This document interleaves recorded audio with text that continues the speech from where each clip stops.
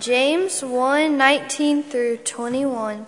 My dear brothers and sisters, take note of this. Everyone should be quick to listen, slow to speak, and slow to become angry, because human anger does not produce the righteousness that God desires. Therefore, get rid of all moral filth and evil that is so prevalent, and you humble accept the word planted in you, which can save you. Let's pray as we start the service today. Heavenly Father, we are just thankful for all that you do for us. Lord, thankful for a great day yesterday at the car show and craft fair. Lord, thankful for the connections that we were able to make. And Father, we just thank you for the blessing this morning and the testimony from Greg Walker at a men's breakfast. And pray that you just continue to move, that your Spirit just moves in our hearts today as only you can allow it to. And so, Father, as we sing, as we worship you through music and through the word today as it's preached, Lord, I pray that you be honored and glorified in all that is said and done. In your name we pray. Amen. Well, good morning, Crossroads. I want to add my welcome to that of Heath. And also just to let you know we're glad that you're here. If you're visiting by way of watching us online this morning, you're welcome as well. For those of us that are here in the physical sense, good to see you. I want to encourage, if you're visiting with us, perhaps right there, maybe a chair just right in front of you. In the back of that chair is a little Connect card. If you'll fill that out and let us know that you're here, we would be grateful to know about you visiting with us today. And in just a little while, when we pass the offering basket around, you can put that card in there and make us aware that you were here with us. Just a few announcements to let you know of. Of course, coming up tonight, we will have our Disciple Life program, so be sure to keep note of that. At 5 o'clock, we're going to have our Dominican trip team meeting. And last week we had 2 slots left. This week we have 1 slot left. All right, it's gone. They're going like hotcakes. All right, so we have 1 spot left, and I don't know who that's for that's going to get to go with us, but please let me know if you're interested. We'd love to have you do that. Coming up at the end of this month, I can't believe we're in October already. Oh, my goodness.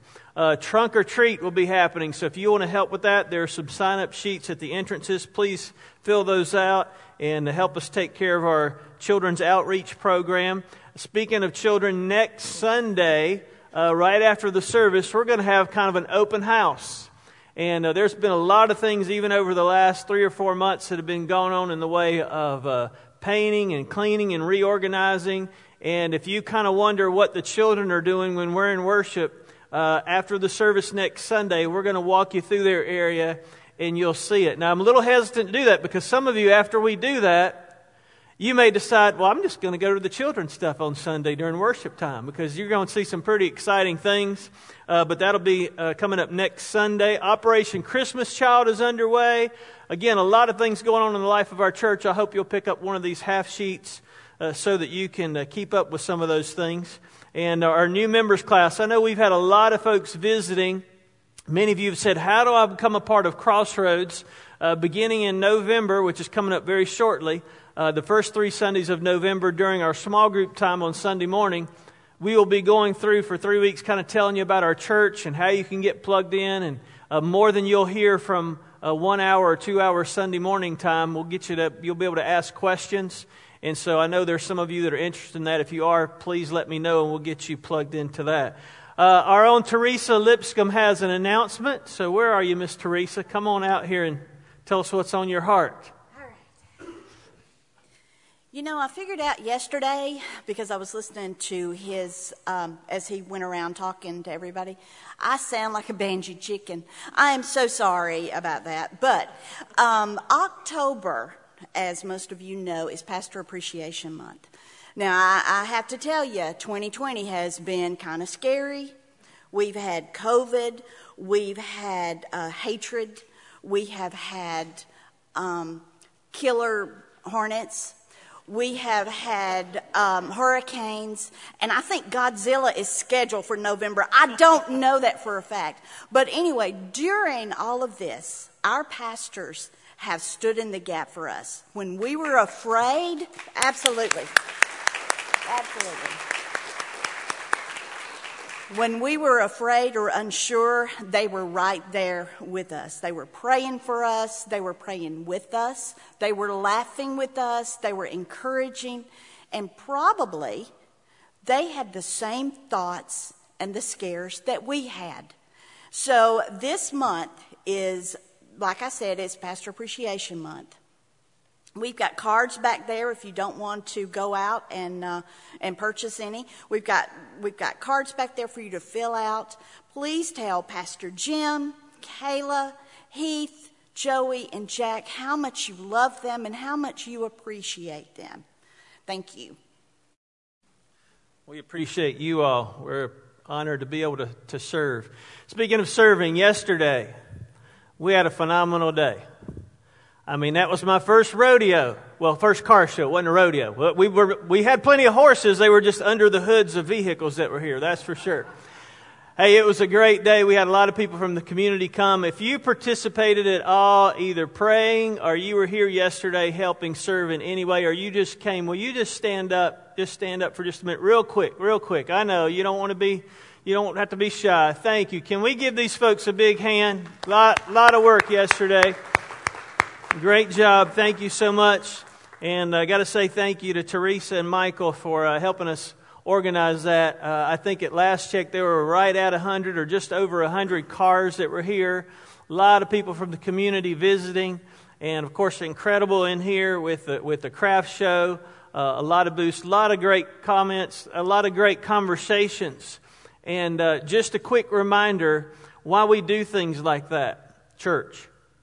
We do things like that to be the light of Jesus Christ. We do things like that to build relationships with people in our community who don't know Jesus, who would never come into a service like this. And I know I can't speak for the rest of my friends that were walking around, some of you serving yesterday, but I had 2 or 3 just incredible conversations with people who are looking for a church home and are who not plugged in, and that's what yesterday was all about. So we had one of my friends kind of sneak over here yesterday. He didn't get in to do any video of the craft fair, unfortunately, but he did get some video of outside, and so I want you to see what this church was a part of in the community yesterday. Let's watch this short video, and you'll see what yesterday.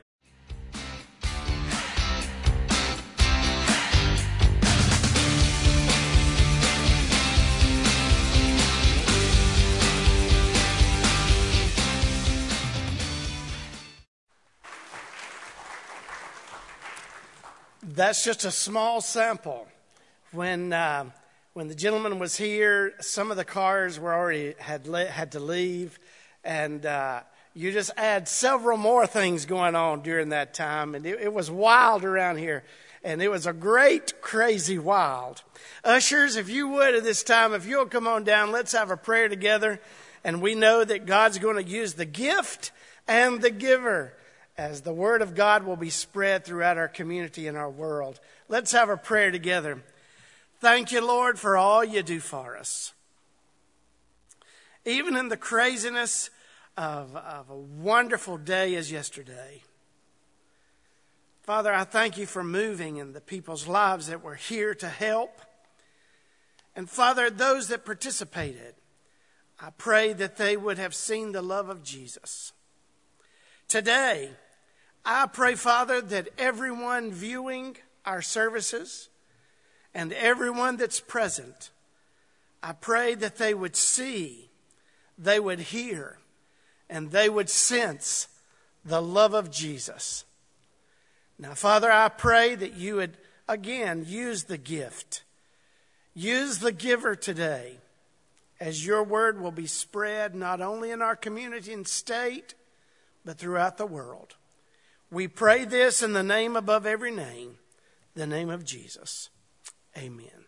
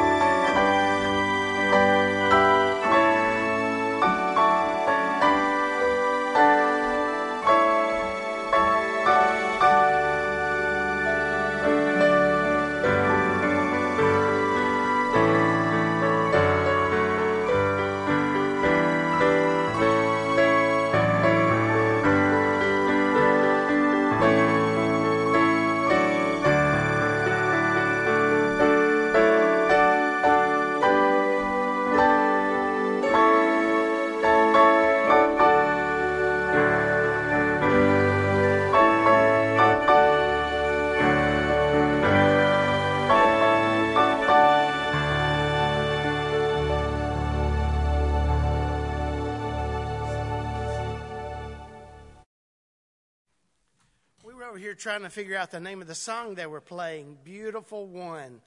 For goodness sake. I just, And then Teresa turned around and said, "What's they were talking about? What's that song?" I said, "I don't have a clue." So anyway, isn't it great that we have great musicians to play? Great, great, great. Let's stand together as we sing wonderful songs of the church today. All hail the power of Jesus' name. What a beautiful name. And then there is something about the name of Jesus. All right, let's sing out. All hail the power of Jesus' name. Let angels prostrate fall. Bring forth the royal diadem and crown him Lord of all. Bring forth the royal diadem and crown him Lord of all. And every kindred, every tribe on this terrestrial ball, to him all majesty ascribe and crown him Lord of all. To him all majesty ascribe and crown him Lord of all.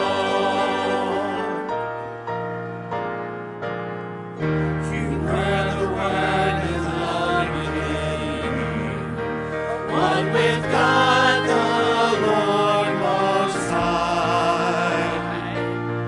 Your name glory in creation, now revealed in you are Christ. What a beautiful name it is! What a beautiful name it is! The name of Jesus Christ, my King. What a beautiful name it is. Nothing compares to this. What a beautiful name it is. The name of Jesus.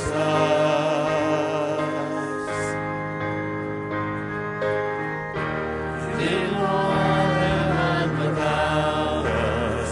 So Jesus, you brought heaven down. My sin was great, your love was greater. What could separate us now? What a wonderful name it is. What a wonderful name it is. The name of Jesus Christ, my King. What a wonderful name it is. Nothing compares to this. What a wonderful name it is. The name of Jesus. What a wonderful name it is. The Name of Jesus.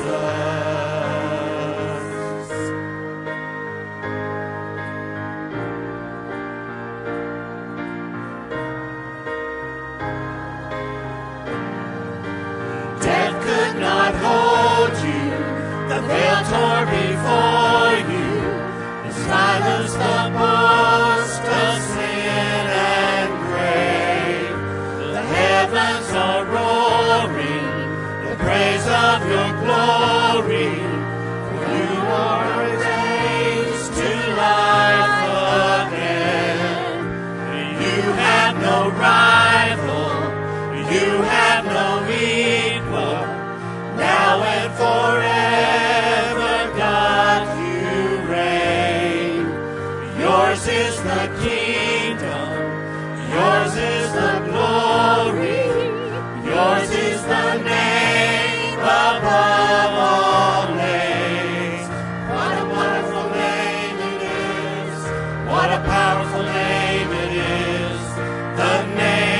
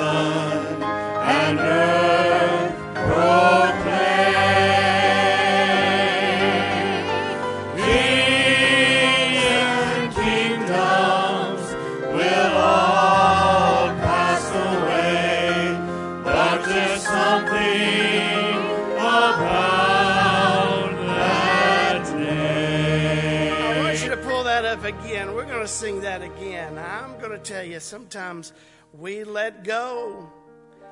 Jack and I were talking about worship this morning, and I just feel like sometimes we hold back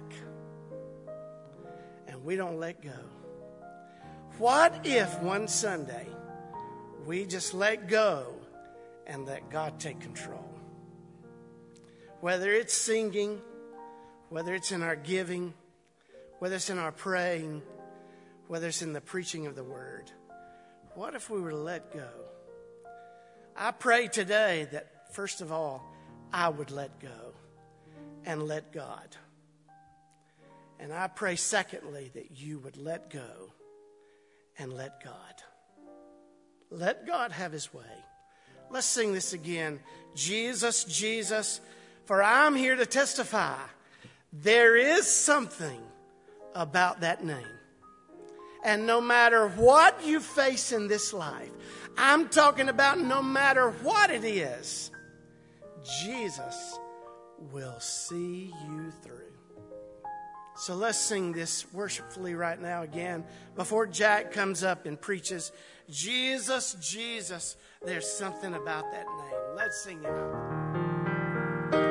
Jesus, Jesus, Jesus, there's just something about that name. Master, Savior, Jesus, like the fragrance after the rain. Jesus, Jesus, Jesus, let all heaven and earth proclaim.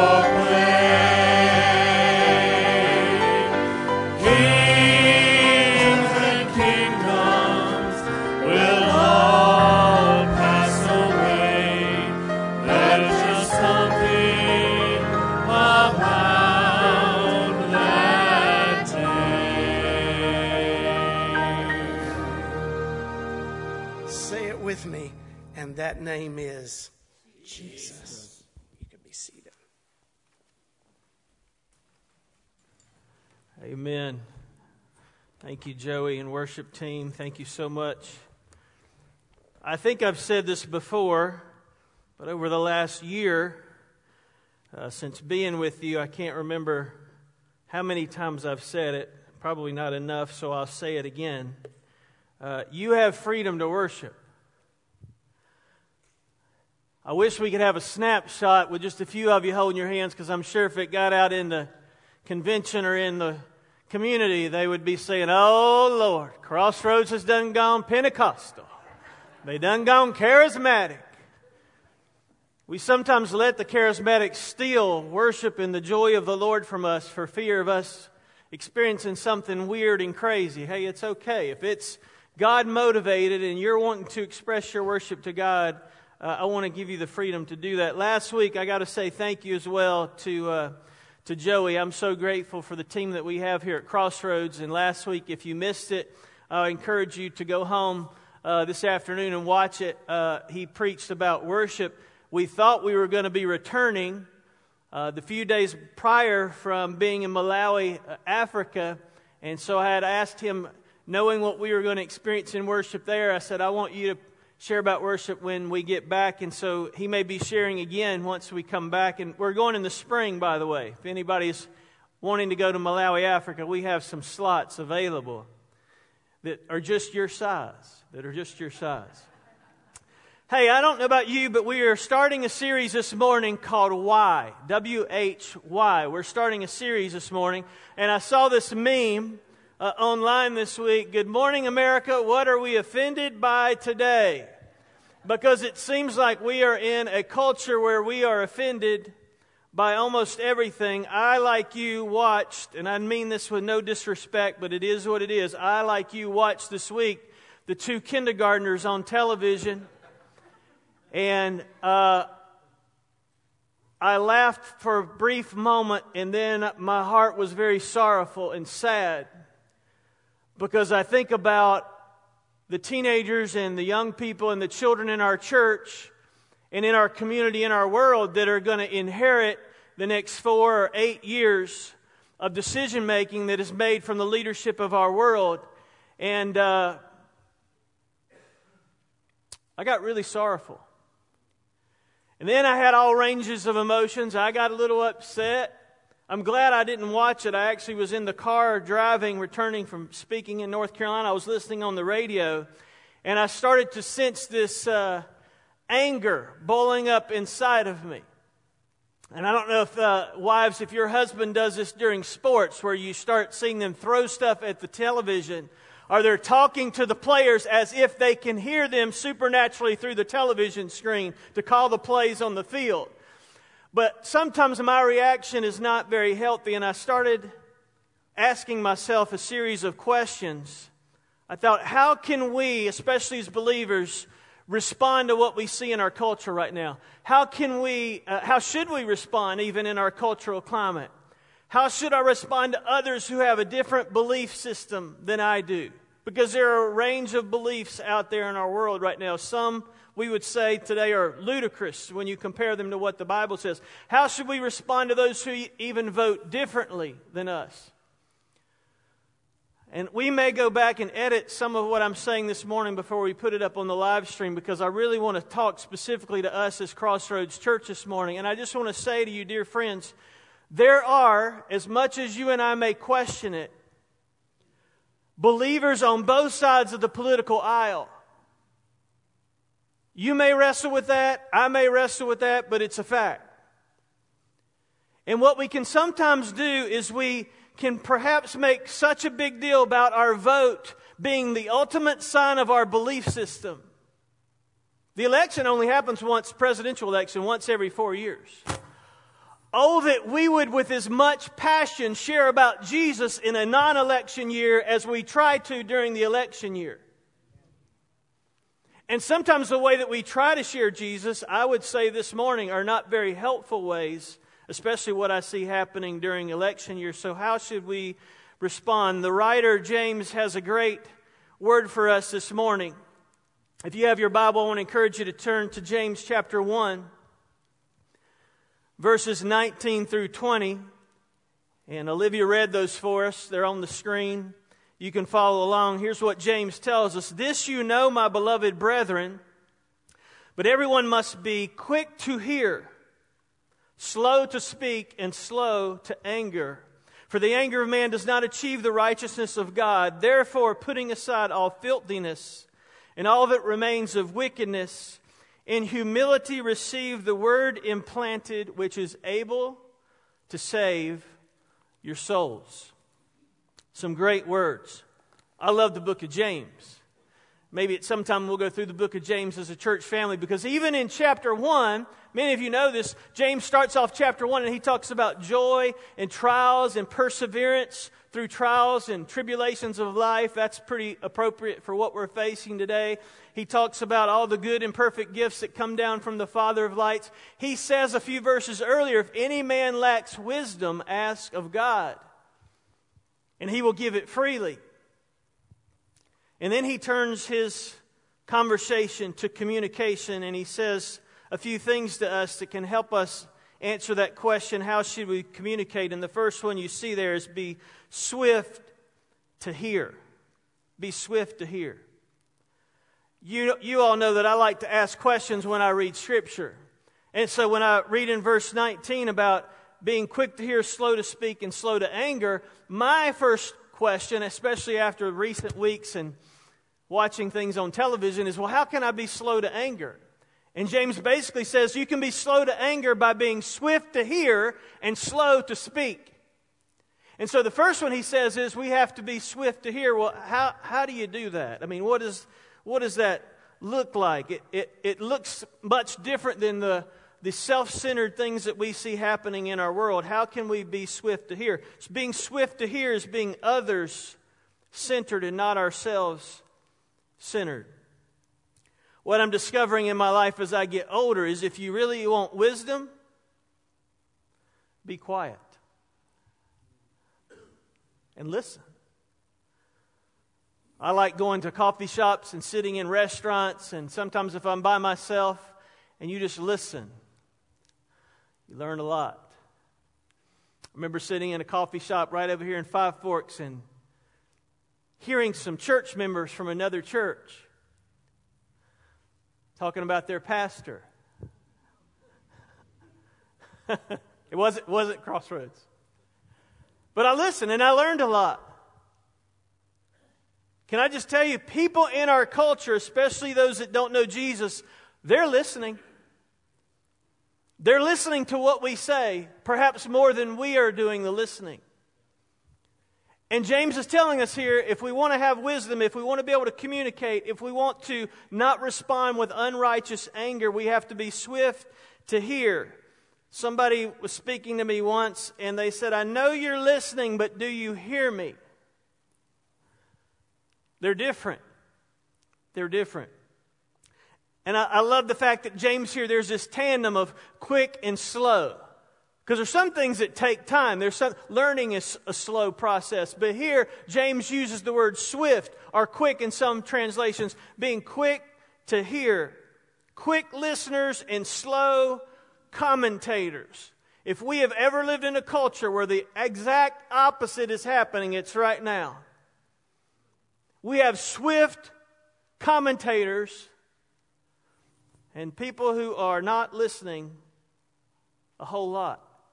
Sometimes they'll listen actually to a very little bit, and they will come up with their own conclusion of all the things that have to do with whatever that is, and then they will commentate on it.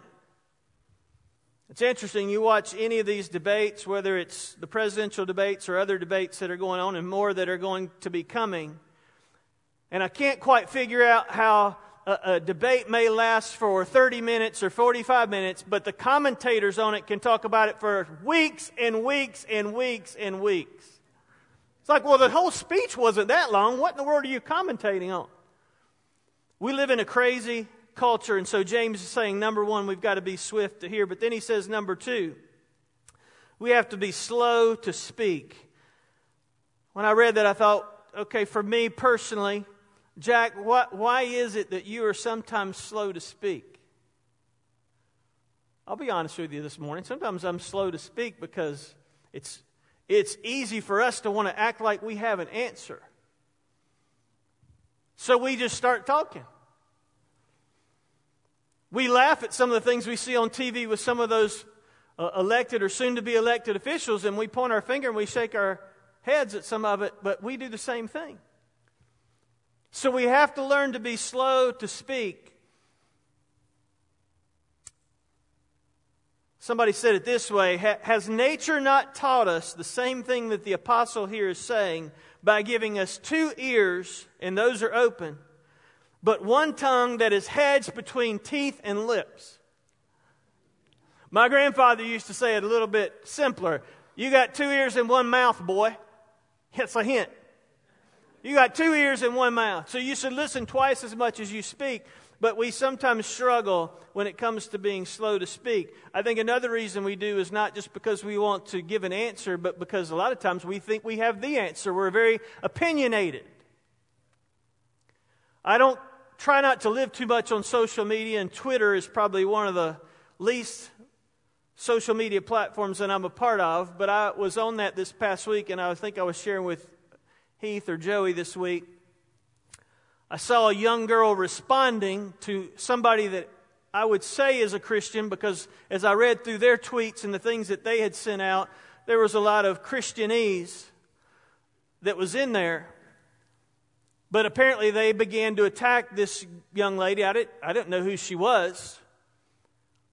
And so I just chimed in there thinking, okay, she's not even going to acknowledge me because we're not friends, and she's got X thousand number of Twitter followers and I'm a nobody. But I just chimed in and I said, hey, just so you know, some of these people that are speaking, professing to be Christians, are not speaking for this Christian. Because they were attacking this young lady. And most of them probably didn't know her. And she tweeted back to me, private messaged me, or however that works in Twitter. And she said, well, I'm not sure that that the God that you serve would really love my transgender child, or me.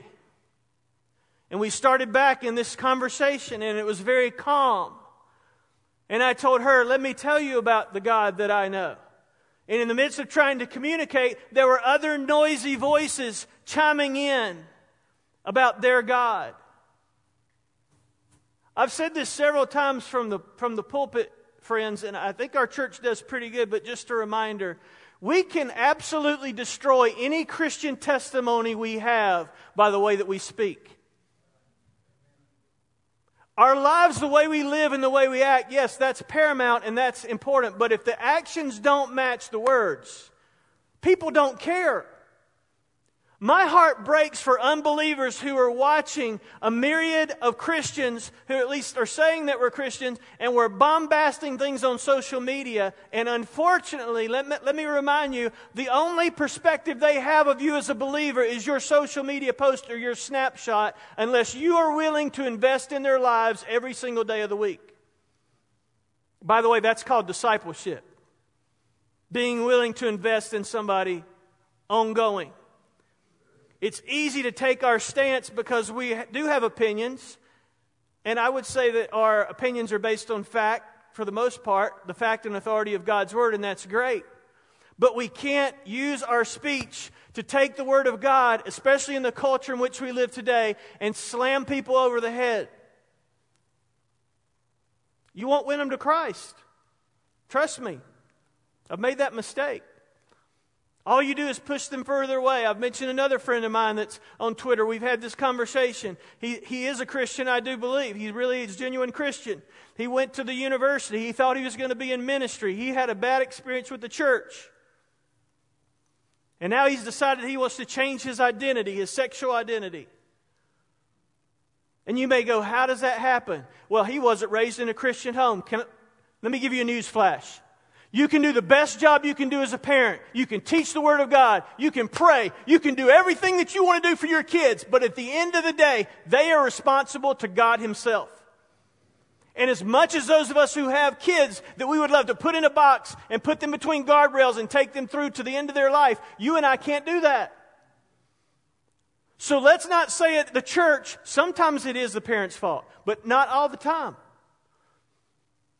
So we have to be careful as the church to pigeonhole people, not to pigeonhole people and think, well, just because this young lady who sent out this tweet that she has a trans child, she must have had a bad childhood. Her mom and dad must have dropped the ball. What if her mom and dad were a preacher and a preacher's wife? What would you say? I have a lot of pastor friends whose kids have gone off the deep end. And I would say, as a new pastor here in this church, pray for my kids. They're doing good. They're doing great. They love the Lord. They know Jesus. But they're a target. Why are they a target? Because they're preachers' kids. That's why they're a target. Guess what? So are your kids. They're targets too, and your grandkids. We've got to be slow to speak. I wish I could wave a magic wand and change the perception of culture, especially the younger culture, that would change their mind on, well, the church is just opinionated. We have our stance. Don't misunderstand what I'm saying this morning. I'm not saying we water down the gospel. I'm not saying we water down Scripture. I'm not saying we move from the line in the sand that we've drawn on our beliefs. What I'm saying is we learn how to communicate it in a way that is received. Jesus was the master teacher. He was the master communicator. Folks, I've been communicating for 30 years and I got a long way to go. I am no expert when it comes to communication. I mess up all the time.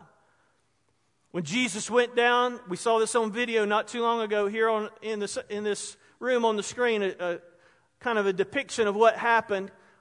A video called The Chosen, where we saw, and the Scripture teaches us, that when Jesus went down to the seashore and He called Peter and some of the disciples, He started talking about fishing. Why? Because they were fishermen. What a novel idea. He found a connection where they would kind of lower their guard, and He began to have this discussion. Well, throw your nets on the other side. We've got to be slow to speak. But then James goes on, he says we've got to be slow to anger. Slow to anger. What keeps me from being slow to anger? There is a tendency in our world, and I would say a tendency among a lot of believers, hopefully we don't fall into this category, but there's a tendency to grow angry with people who don't know the truth, or they don't see the truth, or they don't believe the truth, and we start to get angry. What good would it be for you and I to get angry at a blind person because they cannot see? It would do no good. We have to pray for them that the Spirit of God will come upon them and minister them and use people and circumstances and everything in the Spirit's power to convict them and make their heart open and ready to hear the gospel. And until the Holy Spirit of God does that, our work is just in vain. We're supposed to keep trying. But there's no reason for us to get angry. James says this. He says, for the anger of man, he gives us the reason why we shouldn't get angry. Verse 20, the anger of man does not achieve the righteousness of God. There is such a heat of contention in our world right now. And it's very easy in our patriotic stance. We've talked about this before as a church. I'm a patriot. I love this country.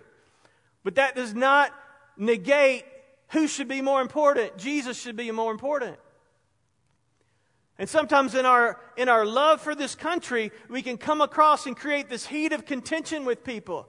And when that heat of contention is there, we're never going to be able to communicate. You know, if you take speech class in school, in high school or college, they talk about this thing called the power of persuasion. And again, Jesus was the ultimate teacher. He used that a lot. I mean, look throughout the Gospels, all his conversations.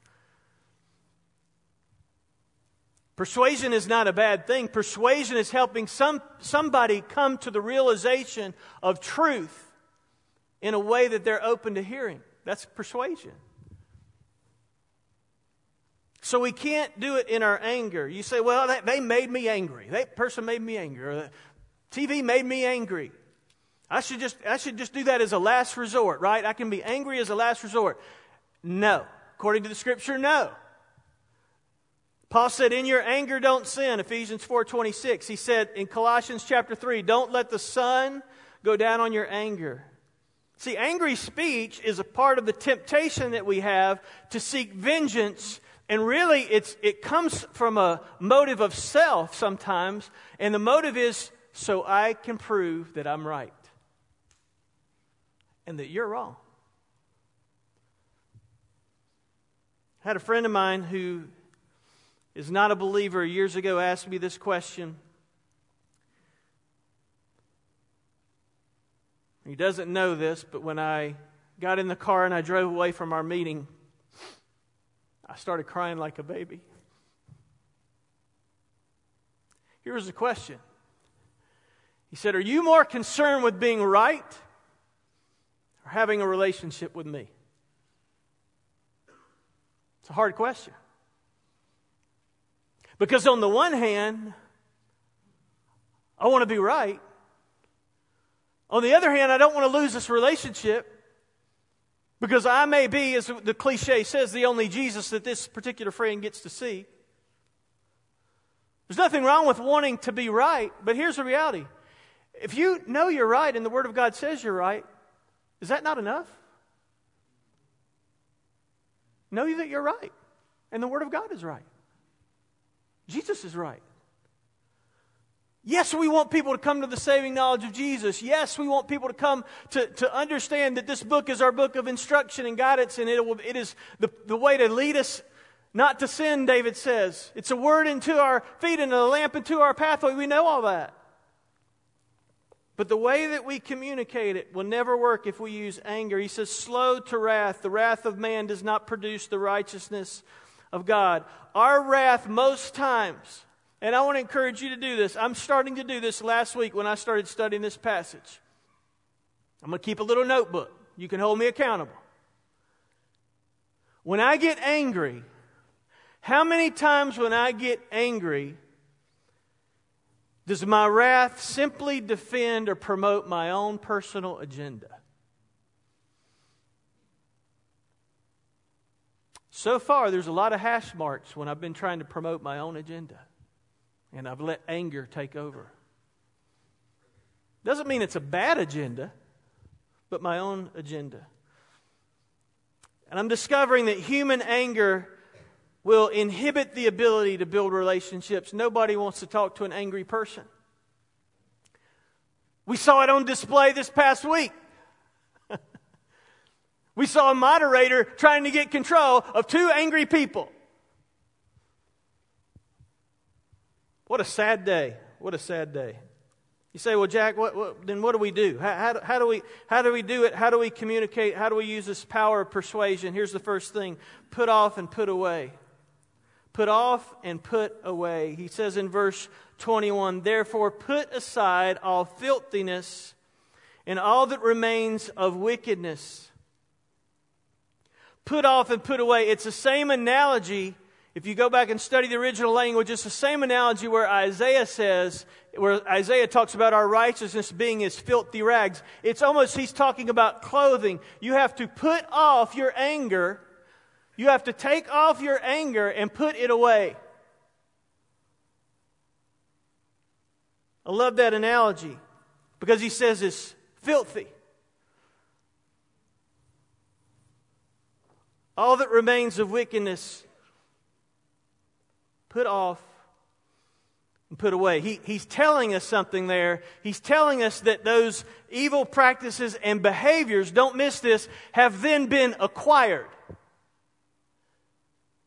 Does this make sense? In other words, yes, we all were born into sin, but along life's pathway, we acquired and we put on other filthiness. The devil made me do it. The old Flip Wilson, some of you guys will remember way back when used to say it. Yeah, the devil made us do it in a sense of that we're born in sin because we're sinners, because of the fall of man in Genesis.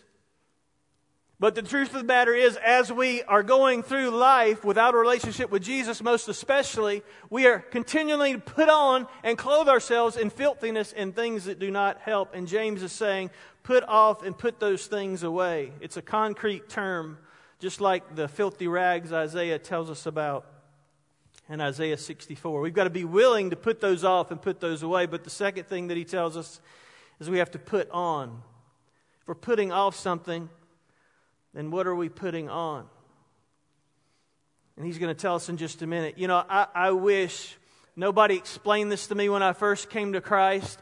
And after you come to know Jesus, you realize that you're a sinner saved by grace. You put your complete trust in what Jesus did for you on the cross. And you know that He is raised from the dead and He's returning for you. At that point that you confess Jesus as your Lord and start living for Him, along that journey called sanctification, that's the big fancy word. I used to think that one point in time where you came to Jesus moving forward, well, it was just kind of automatic. Right? I mean, I surrender my life to Jesus and then all the good stuff starts coming on and all the bad stuff starts going off. It's not what the Scripture teaches. Jesus says you must take up your cross daily. You have to daily put off things that are not going to help you live for God and put on things that will help you live for God. We must repent. We have to admit when we do wrong and confess when we do wrong. Then he says in the rest of that verse, he says, in humility receive the word implanted. The third thing we have to do is receive the word implanted. So in other words, it's not just enough to put off and eliminate the evil stuff. We've got to put on the godly stuff. And how do we get that? How do we get it? Because our goal is not just to win arguments and our goal is not just to communicate effectively. Our goal, church, is to do the will of God. That's ultimately our goal. So how do we do that? We do that by receiving the word implanted. What is the word implanted? The word implanted is the gospel of Jesus Christ. But it's not just the gospel as far as the salvation, but literally, again, if you study this, I love this, there's so much here. He's really talking about the Word of God, the gospel as it was given, the word of truth. But he's also talking about Jesus Himself, who was the Word. In the beginning was the Word was God, the Word is God. Jesus is God. So how do we receive this? He tells us in humility. In humility. Meekness is another great word we don't talk about much in our culture. Meekness. Meekness is the opposite of anger. Meekness, I've heard it described this way, is like a strong stallion that is restrained. Its power is restrained. Or think about all those cars that were here yesterday, Mike. I'm thinking about some of those could go 0 to 60 in like 1.2 seconds. I mean, you should have seen some of those yesterday. That's great. That power is great when it's harnessed and put in the way that it should go. That's meekness. Jesus was the ultimate display of meekness. The Bible tells us He could have called down legions of angels when He was about to be crucified to take Him off the cross, and He could have had a field day and wiped everybody out that was around Him with one snap of His finger. But He didn't do that. He didn't do that. It was power under restraint. That's called meekness. Meekness is when you and I have the ability on social media to go off and boom, boom, boom, boom, start slapping scriptures out there and smacking people upside the head spiritually, that we go, whoa, whoa, whoa, whoa, whoa, horsey. Do we restrain ourselves from doing that and go, okay, how should I communicate? How does Jesus want me to respond? Meekness, by the way, this is just, this is so good. For me, I'm getting something out of this. I don't know if you are or not. Meekness is the product of wisdom. Which is why James started the scripture, this chapter, this passage, saying, if anyone lacks wisdom, let him ask of God. So if you and I know anybody in our life that we would go, wow, that is a meek person. I mean, they are super strong, not just physically, but spiritually they're strong, but they come across as so gentle and so meek.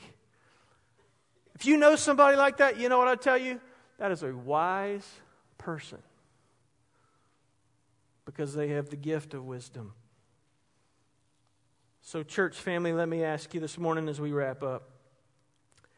How are you communicating? Is there anything that you need to put off? If you and I think that our culture is going to become any more soft or open to the things of God, newsflash, probably not going to happen. I would suggest for some of us, myself included, as I've thought about this passage this week, I'm not saying change the message. The message never changes. The message of Christ never changes. But my delivery might have to change a little bit. When I had the privilege yesterday to talk to some of these people out here that I didn't know who were here for a car show. As much as I love fishing, and I know some of you like fishing, I didn't walk up to them and go, man, let me tell you about this rod and reel I got. Because they would have gone, what? Dude, are you, hello, look around. We're not at a fish expo, we're at a car show. So I've got to learn, as a guy who communicates all the time, I've got to be willing to learn how to more effectively communicate. And I would submit that you do too. If your concern is to do the will of God, and if your concern is to be a light in a world where people have already, a lot of them, come up with their own conclusions about what they think of Christianity. Listen, you and I know all their conclusions are wrong. You and I know they've gone to a faith community somewhere where they were ostracized.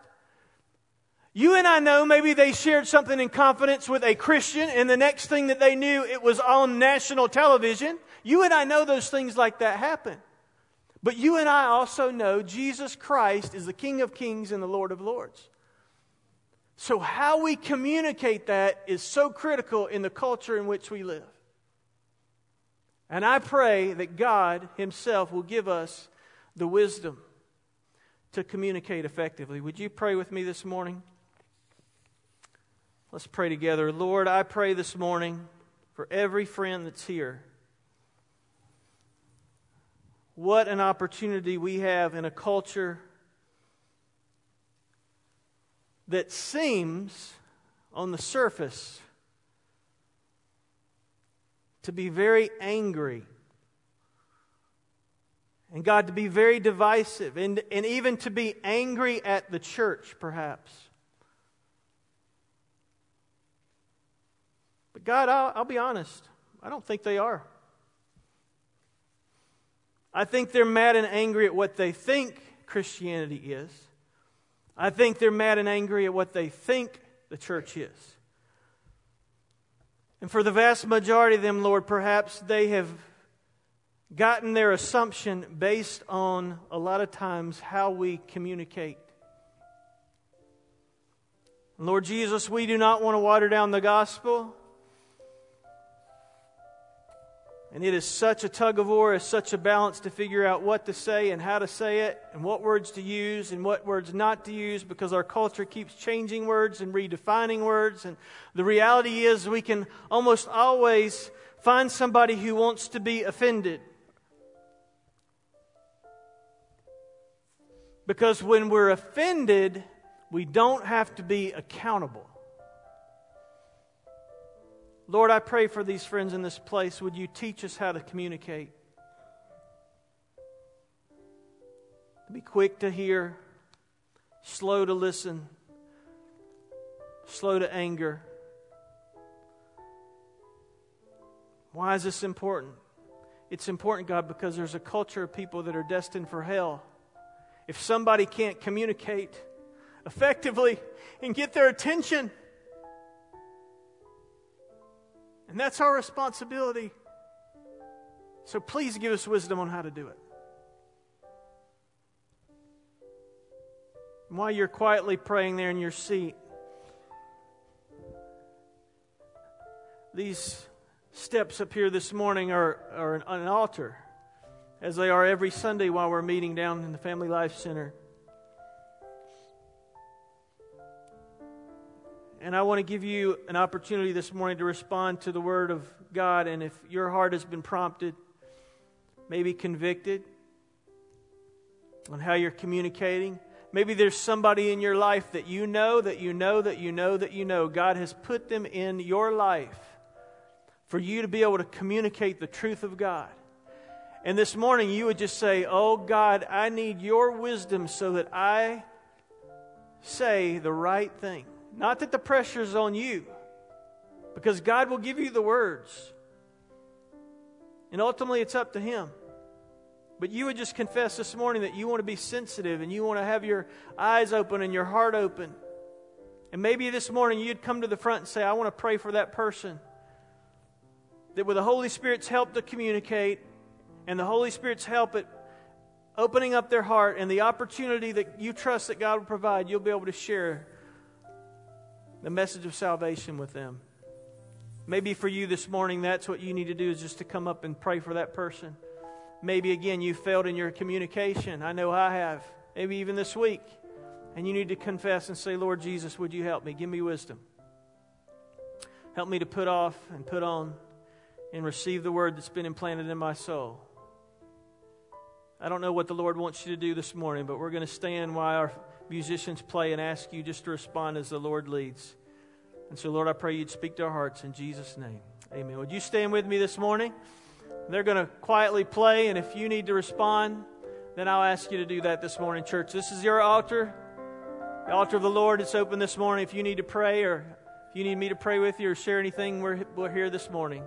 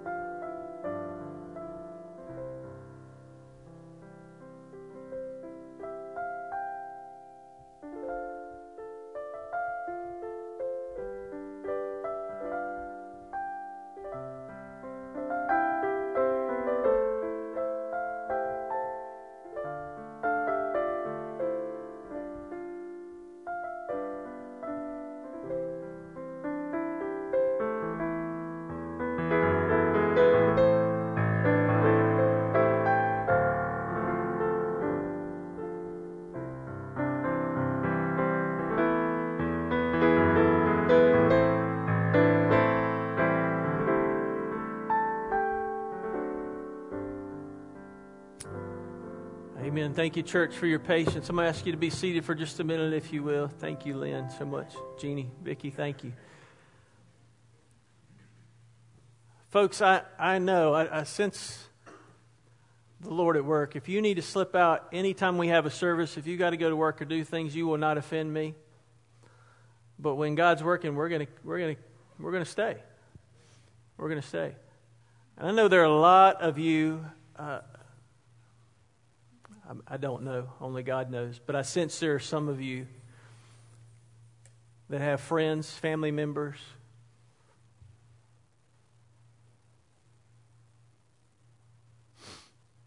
I do. The believers have just not communicated the right way. And as a result, they have said, forget God. Because believers are not a great representation. I'm not saying it's easy. It is difficult because there are some wicked things happening in our world. And in our flesh, we want to rise up and say, no! And I'm not saying we don't call out sin. But every time I read the Scripture and I see what Jesus did, He got angry one time. I remember where He threw the tables upside down in the temple. There was right for that. But the vast majority of times, His response, and again, He was Jesus, so He got it right 100% of the time. But oh, that we would learn from Him. So I'm praying for a lot of you. I know you have family members. I do too. My heart breaks. Because the last thing I want to see is for them to spend an eternity away from the Lord. So I want you to know, as one of your pastors, we're praying for you. Hey, before we close in prayer and wrap up, just real quickly, we don't have to pull those slides up unless you got one or two and you want to throw up. I want you also to know something that our church team and the staff have been thinking about and praying about as culture does continue to careen crazily out of control. We've been talking about this issue of security in our church. And I remember growing up in our neighborhood, we never locked the door. Matter of fact, never shut the door. We had the screen door, it was open, and my mom and dad would come home from work. I was a latchkey kid. And they would come home from work knowing that there may be 8 or 10 other kids in the kitchen going through the food. And they just that was all right. That was culture.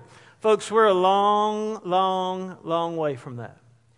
And we have been talking as a staff and some of our leadership about ways to make sure that our church is safe. And so you're going to hear about some of those in the next few weeks. We'll be asking you for your input. There's no decision that's going to be made. Thus saith Jack, okay? I just want you to know. But we are going to do things to protect our church, and especially our children.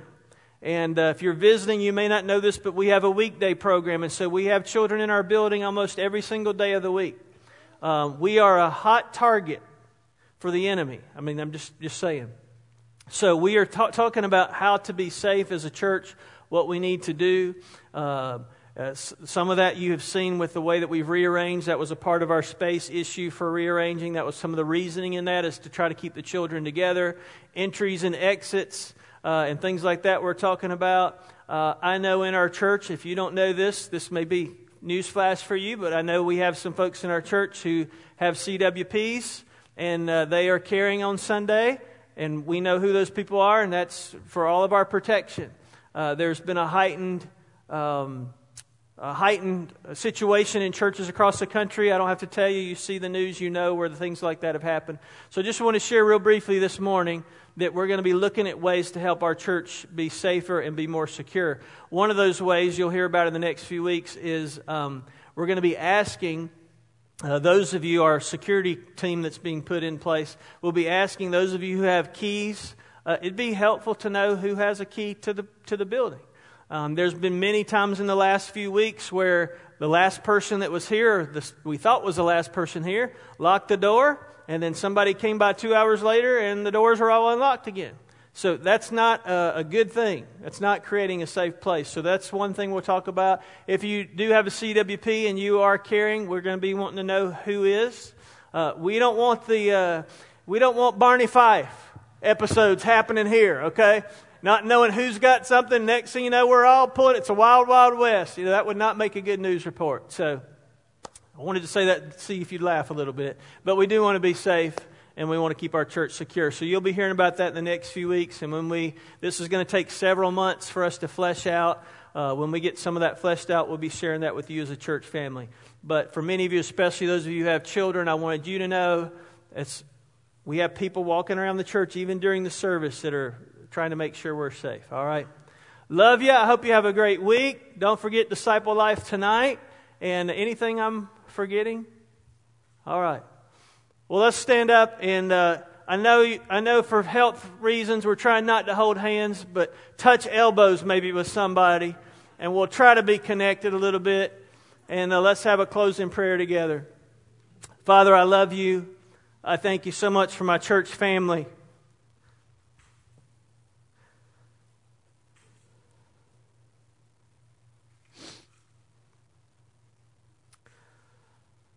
Oh, that a lot of people that I know